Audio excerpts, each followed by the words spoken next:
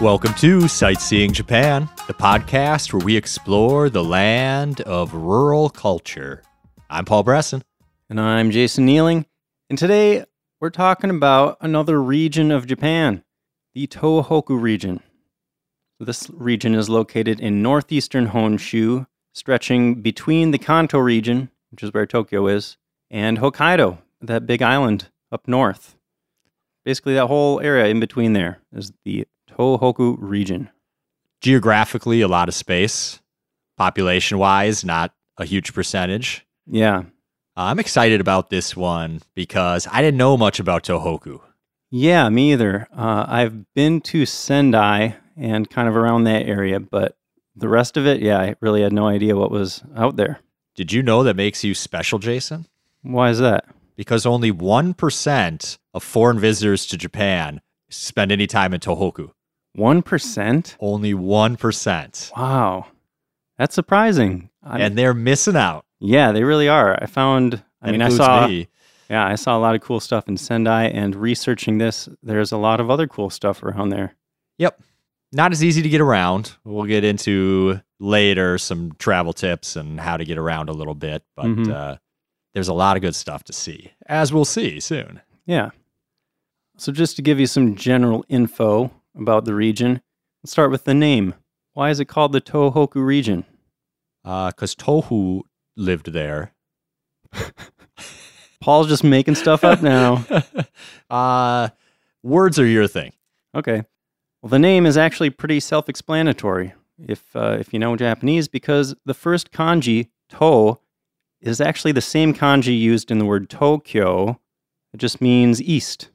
And then the second kanji, hoku, is the same kanji used in Hokkaido, that big island way up north, and that kanji just means north.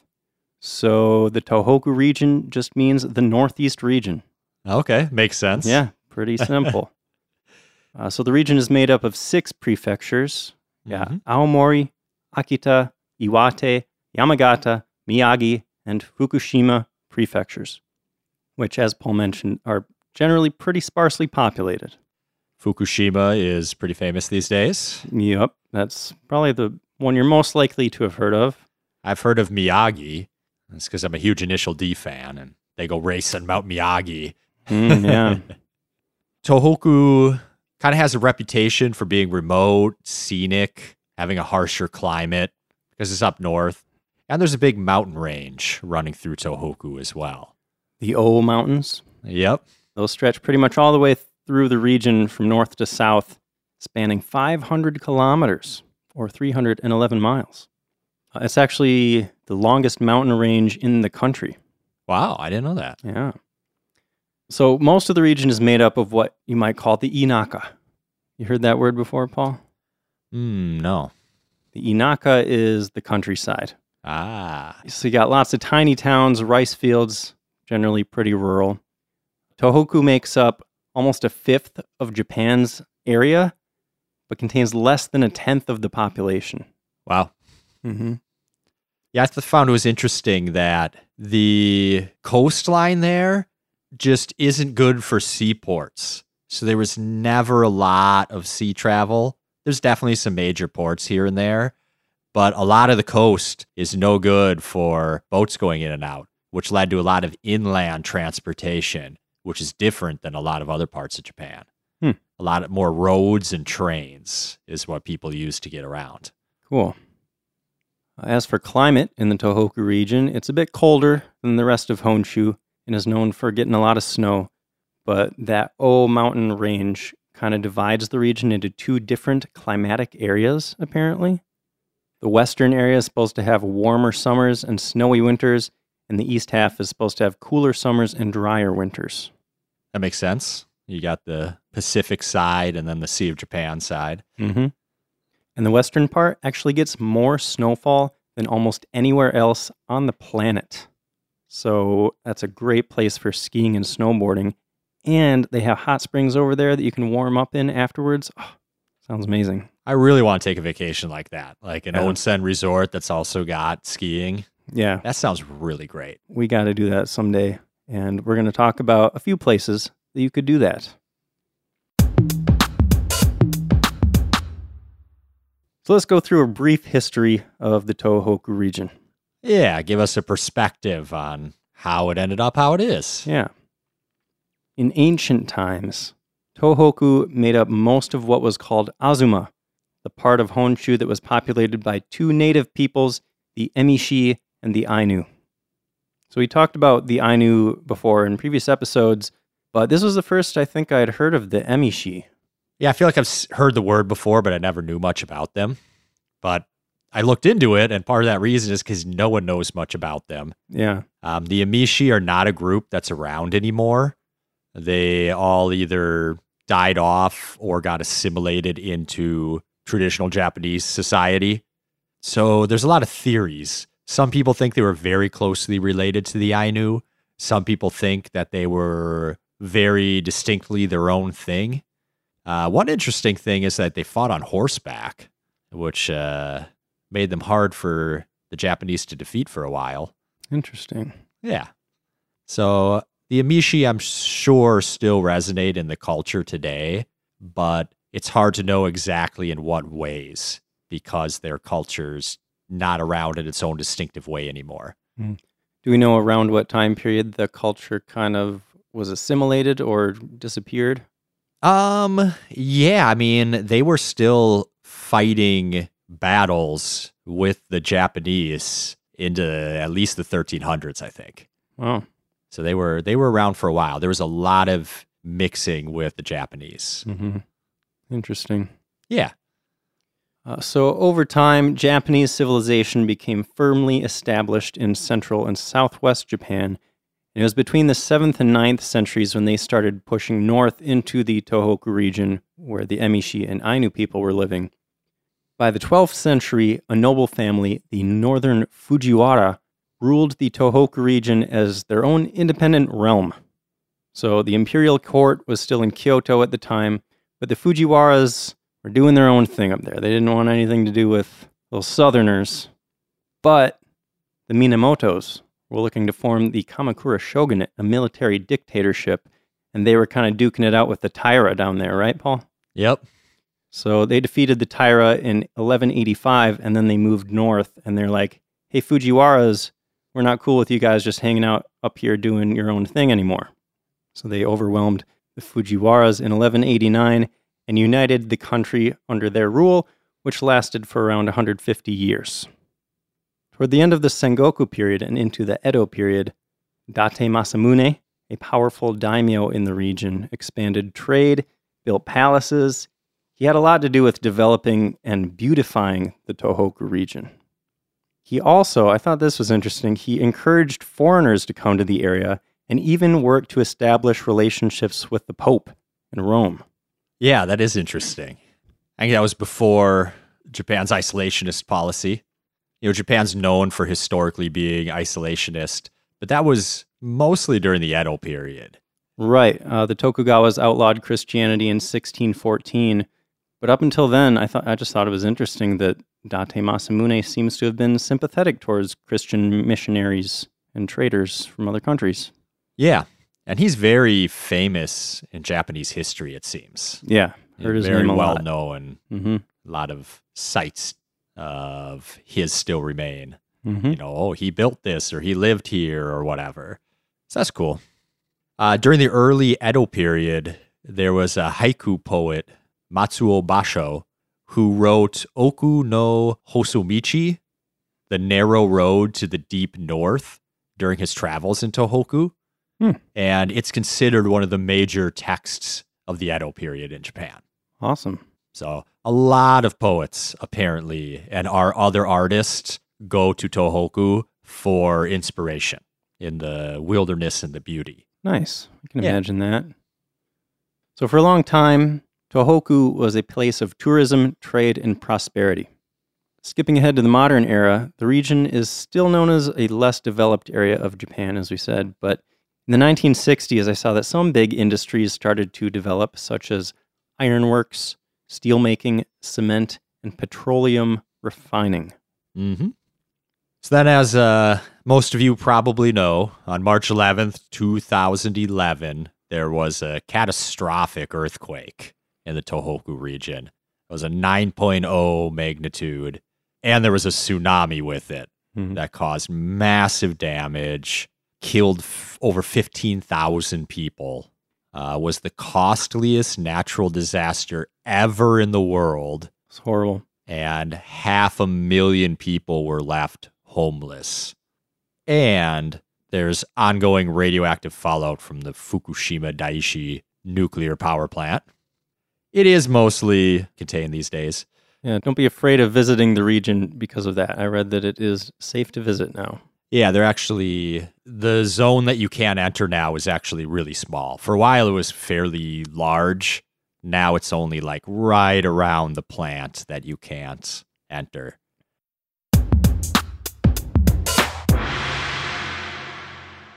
So after I scared everyone away, let's talk about Fukushima Prefecture and what there is to do and see there. There's a lot more than a nuclear power plant, I'll tell you that much. Yeah, you don't want to go see that anyways. So what cool places did you find in Fukushima, Jason? Well, Fukushima is known for having very fertile land, and they produce some of Japan's best fruit and sake. Ooh. It is also known for pristine wilderness, onsen, hot springs, and winter sports. In the south of the prefecture, you will find Ose National Park, which looks incredible. Did you look at pictures of that, Paul? Yes. Lots of hiking trails, mountain wetlands. The park is actually really, really big and stretches into a few neighboring prefectures too, but a big chunk is in Fukushima. And, I know in other episodes, especially the other region episodes, we've talked about a lot of different hiking places. But honestly, this might be one of the most impressive places I've seen. Like, it's one of the places where you see those pictures and you're just like, I need to see that in person, So there's like this massive marsh. And did you see these pictures? There's like a little narrow boardwalk kind of elevated above the marsh. So you can walk through there and just get these amazing views. Yeah. And it's even cooler because there was a volcano that erupted nearby. I'm not sure when. I think a long time ago, as far as I understand it. But it deposited a whole bunch of various minerals into all the lakes and marshes nearby. So all the waters have different pH levels and different minerals in them. So as you walk by lake, each water is tinted different colors. And the colors vary by time of day, how much sun is out, what season it is. So every time you go back there, all the water's going to look different. But you get these really cool like hues and colors. Yeah, a specific place I saw mentioned is Goshikinuma. Yeah. There's a cluster of 5 of those volcanic lakes. And it was 1888 when Mount Bandai erupted and created all this stuff. But yeah, the colors are crazy. I even saw a picture of one lake that looked like it was a few different colors even in this single lake. It's just crazy. Yeah, there's a trail that links like 5 of the major lakes there, and you can just go walk around and see them all. Yeah. And there's apparently colorful carp that swim around in these lakes too. That's always fun. And just the whole area, like you said, is beautiful. Moss-covered trees, wildflowers. You can rent a rowboat at least one of the lakes and go row around in like these like really cool colored lake. Awesome. Yeah. Like that seems a lot of fun to me. So another place I want to go to in Fukushima is Ouchi-juku. During the Edo period, it was a post town that served travelers. When all the daimyos had to come to Edo every year, a lot of the northern ones went through this town and stopped in this town. Nice. Yeah, so there's a whole bunch of old buildings that are over 300 years old with the traditional thatched roofs.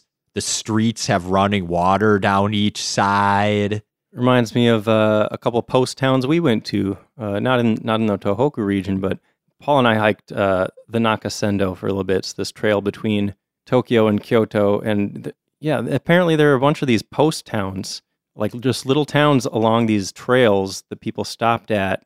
And, they preserve all the old-fashioned stuff. They're really cool-looking places. Yeah. There's a big hill here overlooking the town with a temple on top of it. So you can hike up to the temple and then you turn around and you just get this great view of all these 300-year-old buildings in this town.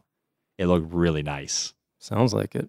And they're famous for their handmade soba noodles. Yum. But the gimmick is, instead of chopsticks, they give you a leek to use somehow. I don't know if they give single you, leek? Yeah, that's what I was wondering. That's what it said when I read it. But I don't know how you eat noodle. I guess maybe you could, if the noodles were long enough, you could get them around the leek and like That sounds like a challenge. shovel them into your mouth, slurp them up.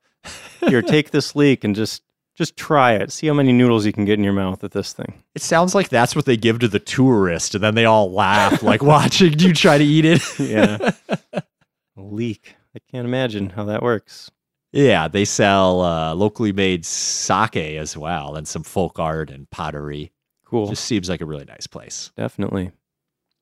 So we go to Fukushima. What type of food can we not miss? Don't worry, Paul. I got food for each one of these prefectures. You know, I'm all about those local specialties. Good.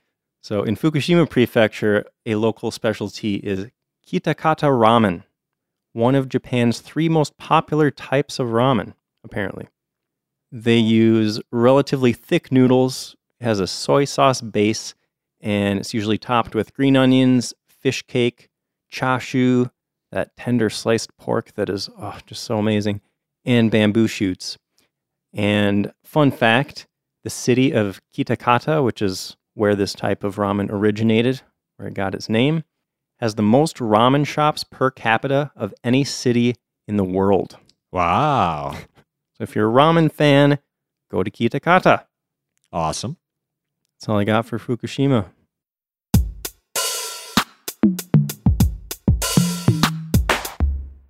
Let's talk about Miyagi. Okay. So that one's northeast from Fukushima Prefecture. This is home to Sendai, the region's largest city. Yeah, Sendai's got just over 1 million people in it. And I don't think any other city in Tohoku even has 500,000. So it's by far, like, this is the city of Tohoku. Yeah. It's located on the East Coast. It's an industrial, administrative, and transportation center. It has a couple important seaports and a major fishing harbor. And like I said, this is the only big city that I've personally been to in the region, so I have a lot to say about this city. It's pretty cool. So it's just a couple hours from Tokyo on the bullet train. It's really not hard to get to at all. And most of the cool stuff is located downtown. So I would recommend walking down Jozenji Dori, a major street running east-west through the heart of the city. It's got a lot of cool stuff on either side of the street to look at, but it's also just a really pretty street. Like, it has Zelkova trees lining the street, which are known as a symbol of Sendai, which is known as the City of Trees. Yeah, that's awesome. City of Trees. I was immediately like, oh, this place sounds cool. Mm-hmm. I'm into trees. Trees are pretty great. They keep us alive. They do. So right next to that street, you'll find Kokubuncho, the Tohoku region's most exciting entertainment district. So you might want to check that out if you're interested in the city's nightlife. They have lots of bars, izakaya, ramen shops, that kind of stuff. And next to that is Ichibancho Shopping Arcade. Ooh. Yeah, this place is cool. If you like shopping, you could spend at least an entire day there. So there are actually a bunch of covered shopping streets that are all connected. So this is actually the largest shopping arcade in the region. And I spent a lot of time there because it was raining a little bit while I was in Sendai. And since it's all covered, like, you know, you're walking down these streets, but you're protected from the elements. And there's so many different kinds of shops in there. That's where I got my my little matcha bowl, actually. Okay. Yep, spent some time in arcades there too. A lot of fun stuff. Did you see the Sendai Daikanon? Daikanon? Is this the Kanon, like the goddess of mercy, that one? Yeah. I did not. But I think I saw pictures of that, and I'm so sad I missed it. Yeah, it's a 100-meter tall statue. Apparently the 5th tallest statue in the world. As of 2018. I don't know if there's been any big statues lately. So you can enter the statue and take an elevator to the 12th level, and then you walk down the statue, and inside there's a bunch of other little statues of Buddhas that you can see. That sounds cool. Also, since I like history so much, it caught my eye. There's the Tomizawa Museum, and it has the preserved fossilized forest that has remains of human habitation from 20,000 years ago. Wow, 20,000 years. Yeah. So that I would love to see. Yeah. Any remnants of human activity that old, Yeah. I find incredibly fascinating. I love old stuff, man. It's just crazy to think that there are things that still exist from that long ago. It's mind-blowing. I know, right? They like to party in Sendai too. They've got the largest Tanabata festival in Japan every summer. They also have a really big jazz festival too. That's one of the biggest amateur music festivals in Japan. Cool. Yeah, I did see, it seemed like one of the big things that people like to do in the Tohoku region is festivals. Like there's so many cool festivals in this region. Yeah, and there was apparently some art project where they placed a bunch of sculptures around the city on some of the main streets. So that was cool. Like you might just stumble across art when you're walking around. Cool. Yeah. You remember in the history section we mentioned Date Masamune? Oh, yeah. His mausoleum is in Sendai. Mm-hmm. It's called Zuihoden, and it's really impressive looking, really ornate, a lot of intricate woodwork, lots of bright colors, pretty unique for Japan. Like it's just a style you don't see all that often. You want to talk about food in Miyagi? Yeah, we should. Miyagi is the origin of several foods, including gyutan. I had to try that while I was there. I had a lot of gyutan. Apparently grilled beef tongue. How was that? It's not bad. So it's not like, you're not getting like this whole tongue just slapped down on your plate. You can't tell looking at it that it's tongue. They slice it up and marinate it, and it tastes like meat. I noticed it's a little like chewier or like tougher, I guess. That's what I would imagine. Yeah, but it was good. I enjoyed it, and I had it served like a lot of different ways. I had gyutan sausage. I had little sliced up gyutan with sauce on there. I think I had a gyutan sandwich at some cafe. It's all over. Like you don't need to look very hard to find gyutan in Sendai anyway. Nice. Also, apparently the origin of roba taiyaki, which is Japanese style barbecue. Did you see anything about Zunda Mochi? Yeah. That looks good. I've never seen that, and I didn't know about it when I went to Sendai, but got to try that out. They basically just mash up young soybeans, like when they're still green, the edamame stuff, basically. They mash that all up, put it on mochi, those little chewy rice dough ball things. Looks tasty. Yeah, and Sendai's known for sashimi and sushi and sake, but I feel like we say that about every region because Japan's just got a lot of that. Yeah. I did see, though, if you like whiskey, there's the Nika Distillery in Sendai. They do tours there. They also have the Kirin Brewery there. Ooh, nice. Yep. Spicy miso ramen is popular. Okay. I like spicy ramen. I'm not too big on the spice. Miso ramen's good, though. I had that in Sapporo. I mean, I always thought of Sapporo. Sapporo is supposed to be the place where miso ramen originated. I wonder if Sendai took that and just made it spicy, and they're like, this is our thing now. Yeah, could be. If you want to check out some local seasonal fish and produce in Sendai, they have an Asaichi morning market. There are like 40 stalls there, and some of them sell ready-to-eat food, so you could just walk down there and grab some random food stall food for breakfast. Yeah, I saw a video about the morning market. It's apparently so big now that it's open all day. Oh, wow. Awesome. But still called the morning market. So the last thing I wanted to say about Sendai is if you're staying there, you might want to take day trips out to Tashirojima, also known as Cat Island, or Zao Kitsunemura, also known as the Fox Village. We talked about both of these places in episode 58, where we talked about animal islands and villages. So if you want to hear more about those, go check out that episode. I went to both places like in 2 days, and it was fun. I mean, I always like seeing animals, and you can actually hang out with them and feed them and stuff. Good time. Animals are cool. They are. And Ishinomaki, this is like a little city where you take the boat to get to Cat Island. They have a manga museum there too.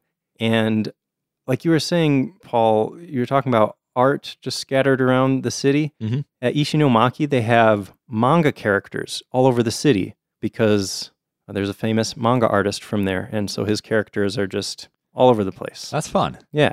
So if you're into manga, definitely worth checking out. There's a couple other cool places in Miyagi that I saw. One is Zuiganji, which is a Zen Buddhist temple located in the town of Matsushima. It was founded in 828. One notable thing is that the temple features a bunch of caves carved into the rocks nearby, and they used to use the caves for memorial services. And it seemed like now you can sometimes get tours of the caves. I love caves. So yeah, I was like, oh, you get to see like a really old temple and you get to like tour these caves. Like that seems really fun to me. Yeah. The temple grounds also contain an art museum too that displays various artifacts, including calligraphy from former head monks of the monastery. Also paintings on sliding doors and teacups. Awesome. So there's like a lot to do at that little temple. Yeah. And you know, the first time I heard about Japanese calligraphy, I'm like, okay, whatever. You know, like, oh, you got a pretty scroll with something written on it. But I feel like over time, I've really gained more of an appreciation for it. Like, I guess I've seen scrolls by people that weren't very good or were trying it for the first time. And you just start to realize how much skill goes into making like a perfect scroll with the perfect proportions and, you know, a sense of style. Like, it's really amazing. And I would love to see a bunch of old calligraphy scrolls. Yeah, if you really think about it, like I would say half the people I work with have handwriting so bad it's like almost hard to read. People can't even write normally. And these people are doing these beautiful calligraphy. Like it takes so much practice and so much skill. Yeah. And like, I guess if you're used to only seeing like really beautiful, perfect ones made by, you know, very highly skilled people, it's easy to just be like, oh, that's just like another one that I've seen. But once you start to see ones that are done by, you know, amateurs, it's like, wow, you can tell just at a glance, like that's not done as well, you know? Yeah. I feel like watching someone do calligraphy helps me appreciate how amazing it is. The way they're changing which way the strokes go, and the same brush is they make a thick line and then it thins out. And I guess we're going to have to do an episode on calligraphy. I think we do. I think we really do. Put it on the list. And like the fact that they use a brush adds a whole other dimension to it, you know? Like you can do a lot of things with the brush. Yeah, and you can see like the marks from each little strand of hair in that brush. When you do calligraphy, are you drawing or are you writing or are you painting? That's the burning question I have. Yeah, I feel like it is more of a painting thing. Like you're not thinking as much about... You're using a brush. Yeah. Well, I'll find out in our calligraphy episode. Yeah, we'll do that. I've got one more cool place in Miyagi. The Matsushima Bay Islands. There's over 260 tiny little islands covered in pine trees. It's ranked as one of the 3 views of Japan. Couldn't tell you who made that ranking or what it means. But you can rent boats to go out and get a closer look at the islands, or you can rent bicycles and just ride up and down the beach and look at them. It's supposed to be really beautiful. Awesome. Up next, we got Yamagata Prefecture. Yeah, so this one's just west of Miyagi Prefecture. And I saw that this prefecture is probably best known for Zao Onsen Ski Resort. It's one of the top mountain tourist spots in the country. So this is one of those places I was talking about where you can ski and snowboard, and it's an onsen. So you can, you know, spend all day working hard on your snowboard or your skis, and then you can hang out in the hot springs and relax when you're done. Sounds awesome. Yeah, I always need it. I don't understand how you never fall when we snowboard. Like, I feel like I'm a decent snowboarder, and I'm fine most of the time, but I always just like eventually catch an edge once and boom, I'm on my face. and you just snowboard all day and never fall down. You flatter me, Paul. And the next day, I'm just like so sore I can barely walk. But if I had an onsen, I'd probably feel a lot better. Yeah, that just sounds like the perfect activity after snowboarding. It really does. It really does. So this specific mountain seems like a pretty awesome place for that kind of stuff because it is known for snow monsters. Right, Paul? Yeah. At first I was like, what are they talking about? Snow monsters? Or they're like Yetis that chase you around? Pretty much. And there are a lot of them. So basically when conditions are just right, all the pine trees that are just covering this mountain, they get covered in layers of snow and ice until you can't even tell that they're trees anymore. Like the stuff just gets piled on so thick that they just look like these weird, lumpy snow monsters. Yeah.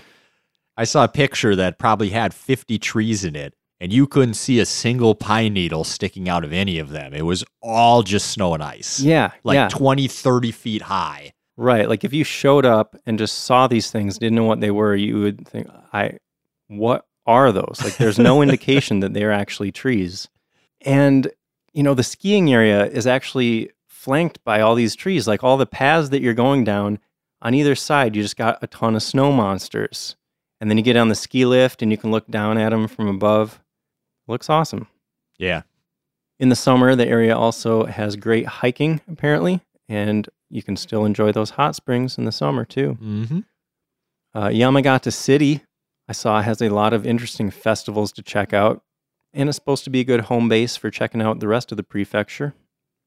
So I saw a place I thought was really cool. It's called Somaro Maiko Tea House. It's in Sakata. It is a traditional high-class restaurant that's been run for over 100 years. It was originally known as Somaya, but they went through a renovation in the year 2000, and now they're called Somaro. Okay. Don't know why. But twice a day, they have Maiko performances. Huh. And if you listen to our geisha episode, you might know that Maiko are geisha in training. Mm-hmm. Apprentice geisha. So you get to see them singing and dancing, and they take pictures with everyone afterwards. The whole place just looked really beautiful and photogenic, and it looked like a fun show. Definitely something I would check out if I was in the area. Cool. So they only employ Maiko, huh? Like it sounds like that's like a training ground for the Maiko in the area, and then they must graduate and go somewhere else? Yeah, I'm not sure. I'm really not sure. Hmm. Or maybe just for young women that want to learn that stuff but don't want to be a geisha their whole life. I'm just making that up, but maybe, who knows? I don't know. Maybe. There's also Ginzan Onsen. So we've talked a lot about onsen, but the reason that this one caught my eye is apparently this town was the inspiration behind the design for Spirited Away. Okay. So that must be a really pretty place then. Yeah. So if you've seen Spirited Away and you like it, it's traditional onsen town that just like has that look to it. Yeah. There's also a really famous tofu shop, which caught my eye because I love tofu. Cool. They got every kind of tofu. I'd get some fried tofu with some nice sauce on it. Yeah. And there are a lot of like Japanese foods that you can get at the grocery store or your local Asian market or whatever. But the more we look into like these different traditional foods, the more it sounds like you just really need to try the fresh stuff made the traditional way. Like go to one of these little specialty shops that only does that and they do it perfectly. You know what I mean? Yeah. So speaking of food, yeah. What type of food is Yamagata famous for? Well, one that, Paul, you would not be interested in is Yonezawa beef. This is another special beef, one of the main 3 brands of Japanese beef. Ooh. And these cows are raised on a diet of rice straw, which apparently helps them get perfectly marbled meat. Okay. Paul, you might be more interested in Yamagata's cherries. Oh, yeah. They produce 70% of the country's cherries, and they're supposed to be large, juicy, and sweet. Oh, that's right up my alley. Cherries are so good. They are. Also, watermelons. Oba Nozawa watermelon is grown in the area. So there's really large swings in temperature between day and night in the area, which somehow causes the watermelons to be really high in sugar content. Ooh. So they're used to make wines and sweets. Watermelon wine? Yeah, that Wow. sounds really good, right? I can't imagine a watermelon that has enough sugar to make it into wine. That's crazy. Yeah. Huh. Well, back to the cherries for a second. They actually have a cherry festival there. What? Yamagata Cherry Festival. I'm going. And they sell all sorts of cherry-infused products, of course. Cherry sake? I'm sure they have cherry sake, cherry wine, Yes. cherry ice cream, all sorts of cherry stuff. And there are a bunch of orchards around the prefecture where you can go pick your own cherries. Ooh. I remember picking strawberries as a kid, and it was like the best thing ever. Yeah, just getting outside, getting the food out of the ground yourself. Yeah. And just eating it all I could. Yeah. Oh, yeah. So if you go north of Yamagata Prefecture, you're going to run into Akita Prefecture. They have a famous festival, the Kanto Festival. Did you read about that, Paul? Kanto Festival? Yeah. No, I don't think so. Not Kanto like the region. In this context, Kanto is actually referring to these pole lanterns. So the Kanto Festival, aka the Pole Lantern Festival, is held every August 3rd to 6th for Tanabata. They have a parade and there's music, and these Kanto things, these pole lanterns, they're like these really long bamboo poles, and hanging from each pole is a bunch of paper lanterns. So there are these people in the parade, these performers are holding all of these and balancing them on different parts of their bodies, okay? Oh, wow. So, just imagine like this huge bamboo pole sticking straight up in the air. It's got a bunch of lanterns, like a lot of lanterns at the top. And these people are balancing them on their forehead. They're balancing them on the palms of their hands or their shoulders. Like it's this whole big performance. Why am I just imagining a guy holding one between his butt cheeks? Because you're Paul. That's you, buddy. Why did I go there? What's wrong with my brain? I don't know. It'd be interesting to see, though. It would be pretty difficult. It'd be pretty I impressive. think. So there are different sizes of these poles, but I saw that the biggest ones are up to 39 feet tall. Wow. Can you imagine balancing something that tall? I mean, I can barely hold that with both my hands. Yeah. And 110 pounds. Ooh. And those biggest ones are going to have 46 lanterns on the top. So they have like these crossbars at the top, and the lanterns are hanging from those. So it's like a big rectangle of lanterns, if that makes sense. Yeah, that sounds really cool. I Yeah. want to see it. Yeah, me too. And I saw that if you go to the festival, you might even get a chance to try hoisting one up yourself. Yeah. They'll let you try it out. I'd like to join. It's always fun to join in. Mm-hmm. Another popular destination in Akita is Kakunodate, a former castle town. Yeah. The castle's no longer there, but the town's famous for its traditional samurai homes and a whole bunch of cherry trees. Yeah, it's supposed to have some of the best examples of samurai architecture in the country. It is remarkably unchanged since 1620, is what everything I was reading says. I love that.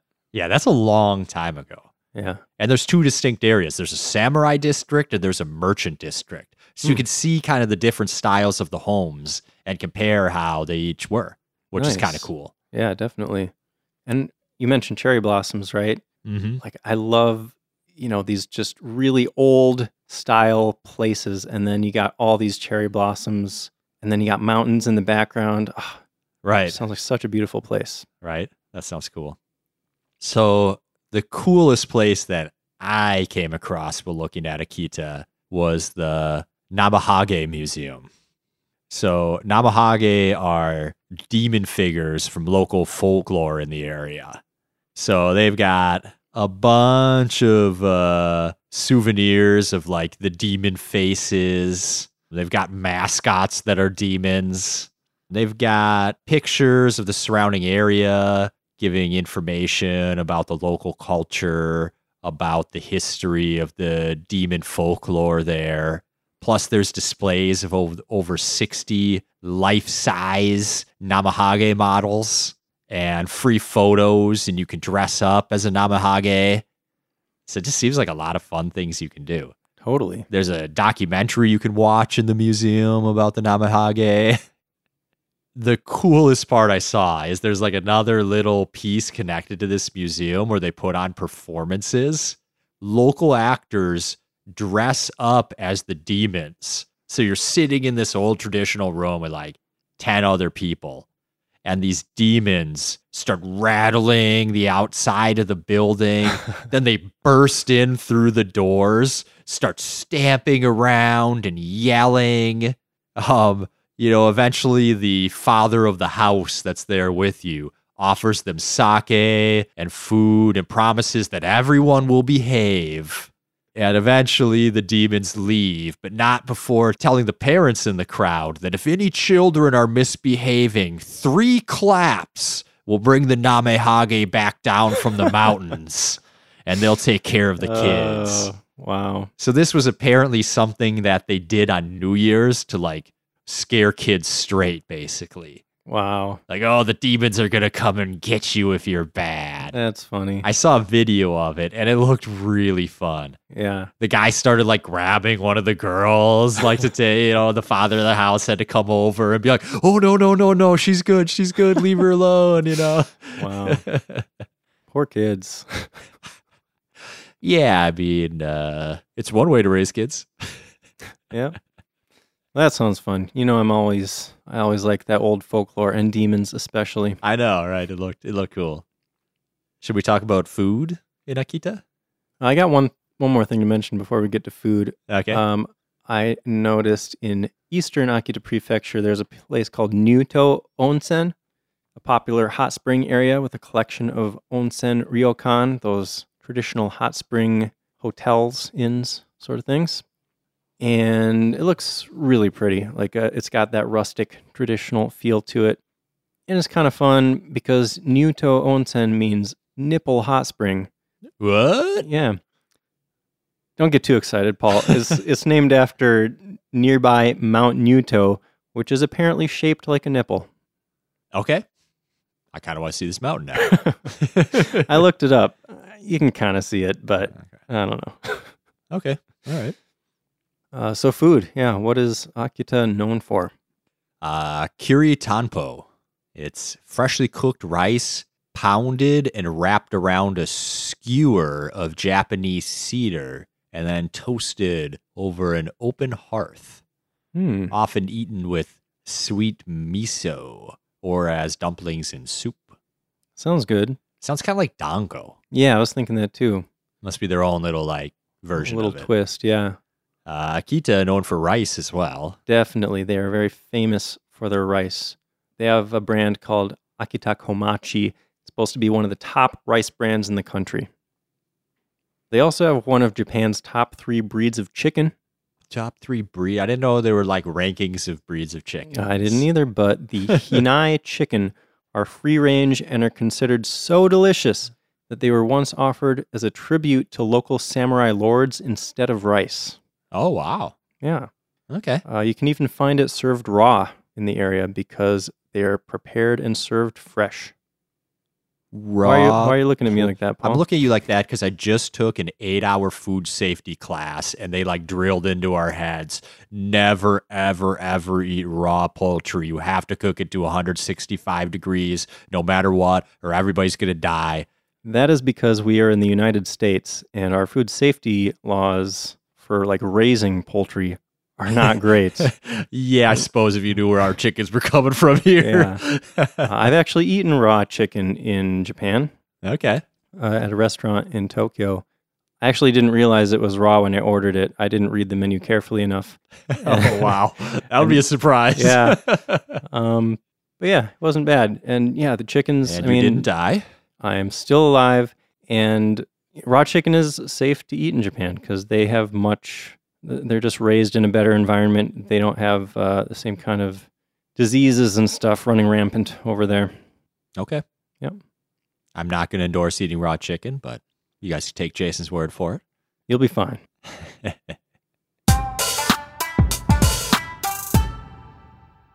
Let's talk about Iwate Prefecture next. Where is that, Jason? So that's just east of Akita Prefecture. And this is Japan's second largest prefecture Ooh. after Hokkaido. We're getting pretty far north on Honshu. Not Yep. quite all the way to the tip, but We're- up there. We're almost there, yep. I saw that Iwate is marked by common themes of nature worship, traditional folklore, and the prefecture's samurai history. Okay. Sounds about right. Yep. So one place I really want to go to in Iwate is Jodogahama. It means pure land beach. It's a series of rock formations along the coast of Miyako Bay, and it's part of a big national park and a nationally designated place of scenic beauty. So the reason this place is so famous is the way that the rocks and the trees and everything have been weathered by the wind and the rain into these fantastic shapes makes it look like a natural version of a Japanese garden. Okay, yeah. Like if you see pictures of it, you do kind of see like, okay, that does kind of almost look like someone purposely placed it like that. Yeah. So I thought that was really cool. Like seeing a natural Japanese garden, like way bigger than any Japanese garden is too, Yeah. without the minimization, I guess. Awesome. Yeah. So that caught my eye. Where do you want to go to in Iwate, Jason?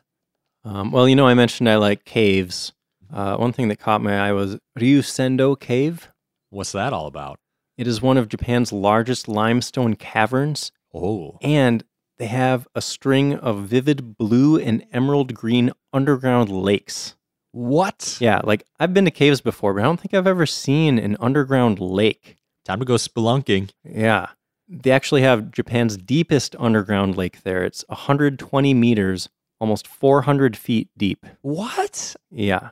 That's crazy. And it looked like they have lights down in the lakes, like suspended from a cable going down there. So it's all lit up and you can Do you see. dive into it? No, you just like walk along this, No pathway? yeah, like going kind of between these lakes, but you can look down there and like see all the rock formations under the water Okay. and kind of see how deep it is, Yeah, It looked yeah. pretty cool. That's cool. They're supposed to be some of the clearest lakes in the world too. So I guess the light it helps you just see everything down there. That's awesome. I love clear water. Yeah.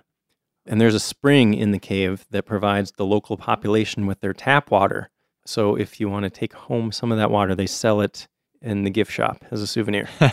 Cool. Yeah. It also looks like a good place to visit in the summer because it's, caves. It's really cool down there year round. Ah, that's nice. Mm-hmm. Paul, I thought you would be interested in a place called Hiraizumi. What's that? This is in southwest Iwate Prefecture. It's a town that was the center of the Tohoku region in the 11th and 12th centuries. So in the history section, we mentioned the Fujiwaras. Mhm. They were ruling the area at that time, and this is apparently where they were based. Okay. So there are still over 3,000 national treasures and historical sites there. Wow. Yeah. Yeah, I would be interested. Yeah, I thought so. At Chusonji Temple, there's a golden hall. It's completely covered inside and out in gold, and it's the grave of the 3 successive heads of the Fujiwara family. Okay. Cool, right? Yeah. So there's a pretty famous place called Geibike Gorge. It's only an hour north of Sendai. Basically, it's a 100-meter tall gorge cut by a river. So you can rent a ride on a boat for about $20.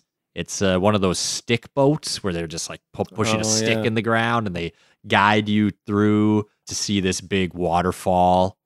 There's also like a hole in the side of the gorge by the waterfall, and you buy these stones that are called balls of luck. And you get 5 of them, I think, and you try to throw them into the hole. And if you get them in, then you get lucky. I think there's different ones you could buy. So if you I want to buy the luck and romance one. Yeah. And then you throw them up there. And if you get one in, you're going to be lucky in your romance. How big is this hole? Like a few feet wide, but it's like a ways up there. Like people were coming close, but kind of having trouble in the video I saw. Where does it go? Why doesn't it just fill up eventually? I don't know. It must be a pretty big hole back there. Huh. And the rocks you're throwing are pretty small. It's supposed to be just very peaceful and relaxing. Like by the time you get back on the boat an hour or two later, you're just like, I'm good, guys. I'm good. Sounds nice. Yeah, nice little way to get away and enjoy some nature. Yeah. And it could be an easy half-day trip from Sendai. Nice. Another place I saw that looked pretty relaxing is Tenshochi Park in the city of Kitakami. You hear anything about I like this? parks. They have more than 10,000 cherry blossom trees there. That's a lot of trees. Yeah. And they're planted along this trail parallel to the river. So they basically have like a tunnel of cherry blossoms. Nice. You can walk through there, or it looked like you could rent like a horse-drawn cart sort of thing that'll take you through there too. Rivers lined with cherry trees when they're blooming is just like one of the most beautiful things ever in the world. Yeah. Yeah. Yeah. That's cool. Yep. So let's talk about food. And we've got to talk about Wonko soba. Yeah, we do. So Wonko soba is a style of Japanese soba noodles originating in Iwate Prefecture. It consists of serving very small amounts of soba noodles in small bowls. So basically how it works is you've got this normal sized bowl you're eating out of, and someone from the restaurant stands there with stack of little bowls filled with soba noodles, and they just keep dumping them into your bowl. So you eat just like a bite at a time, and then they dump more, and then they dump more, and they just keep going. Mm-hmm. And you like see how many you can eat. Yeah, it's like a food challenge sort of thing. I saw that the biggest eaters might need around 60 bowls. I've seen some people go over 100, Wow. pushing themselves. It's a lot of noodles. Yeah, I think they said like the average guy eats like 60, and the average That's average? and the average woman eats like 30. Huh. But that's probably just because like the women are there on dates and they're like, oh no, I don't want to be a pig. I don't know. I'm just, Yeah, maybe. But they're like aggressive too. Like they kind of like almost won't let you stop because like by the time you got the noodles in your mouth, they're putting another one in. And like to stop the challenge, you've got to like put something on top of your bowl to like signify I'm done. But you gotta be really quick about it or they're gonna put more noodles in there. Wow. They also give you a bunch of sides too, so you could like eat other things with the noodles while you're going. Hmm. It looks like a lot of fun. Yeah, something to try. Iwate Prefecture also has its own special kind of beef. Maezawa beef boasts the A5 rating. That's the highest rating a beef can get in Japan. Okay. Another local specialty is abalone. They serve it raw as sashimi or grilled with soy sauce and butter. All these years I thought it was pronounced abalone. Shows what I know.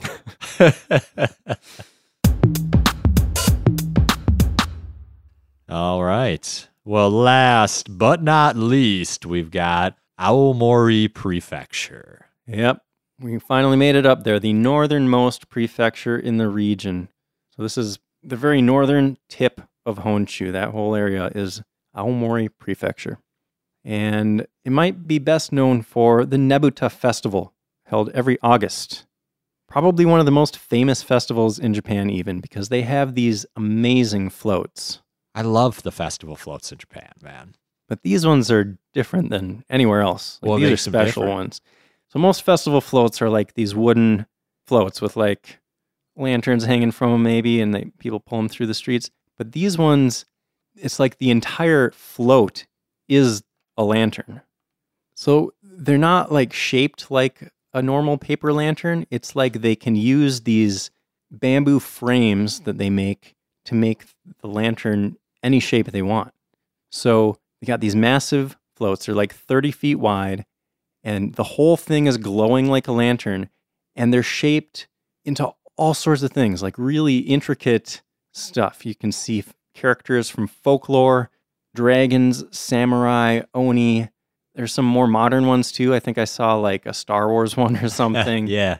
Then the whole thing's just glowing, Yeah, right? it's alive. Yeah. You know, it's all these characters are there in 3D and glowing. It's That's cool. pretty cool That's looking. really cool.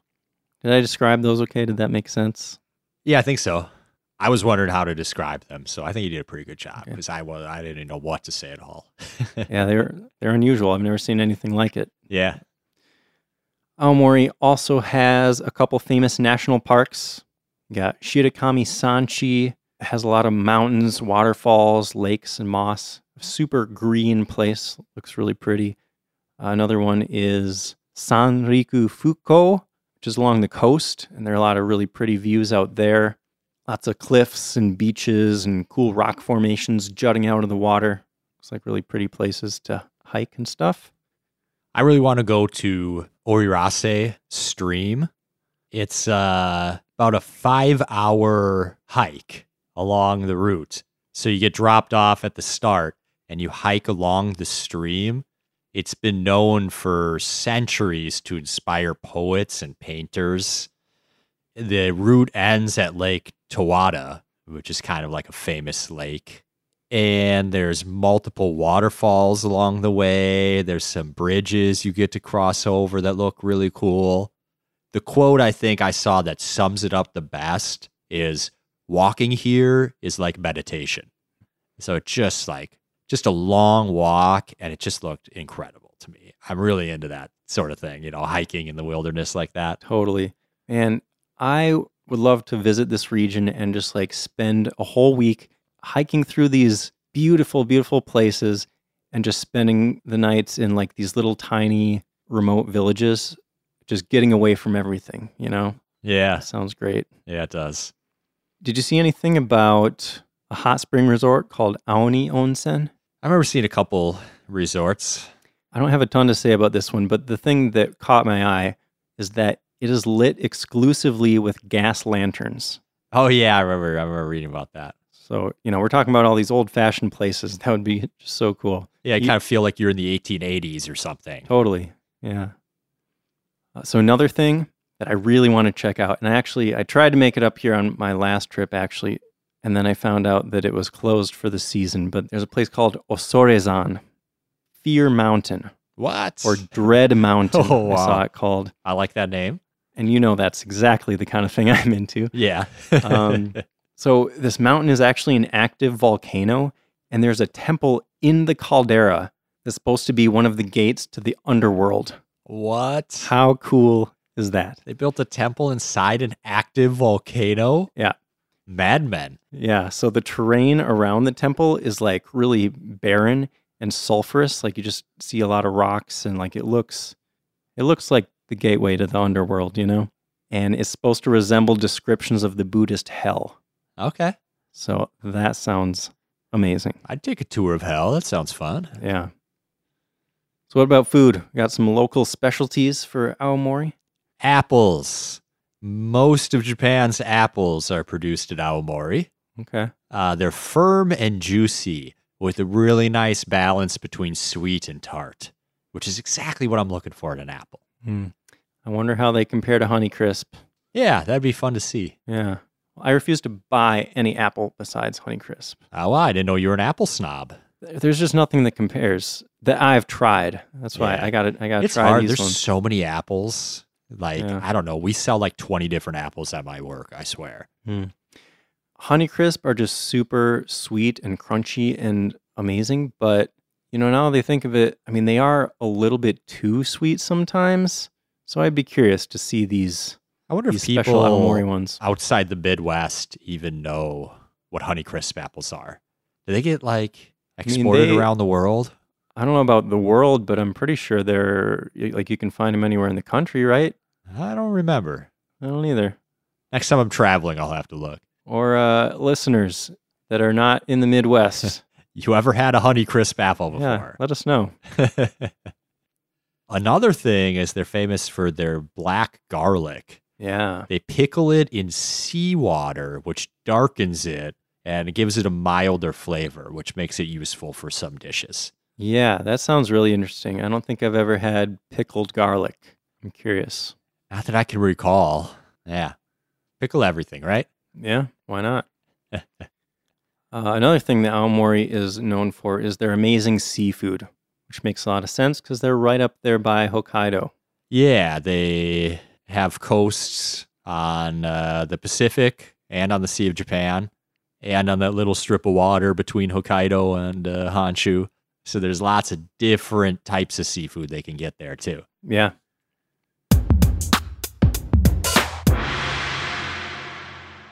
All right, so now that we've covered all 6 prefectures, let's talk a little bit about how to get to and around the Tohoku region. So you can get to any of the prefectures in the region pretty quickly by bullet train. And if you're planning on moving around a lot in the area, you might want to look into the JR Pass, which we've mentioned many times before. It's a pass that basically gets you unlimited access to all of the bullet trains and other JR lines. Yeah. I also saw that there's a 4-day Tohoku highway bus pass for 10,000 yen, like $100. And I don't think it works for city buses, but for some of these cities and sites that are away from the major cities, the only way to really get there is by bus. Mm-hmm. So if you get this bus pass, you could just ride all over the prefecture and get wherever you want to go. Yeah, I saw they have a 7-day one too. You can get 4 or 7 days. Nice. And it gives you unlimited travel on 60 bus routes around the region. Yeah, that's a lot of places you can go. Yeah. You could also rent a car just to give you a little extra freedom, move around really quickly, get to the more remote places if that's what you're interested in. Yep. There you go. Not too hard to get around.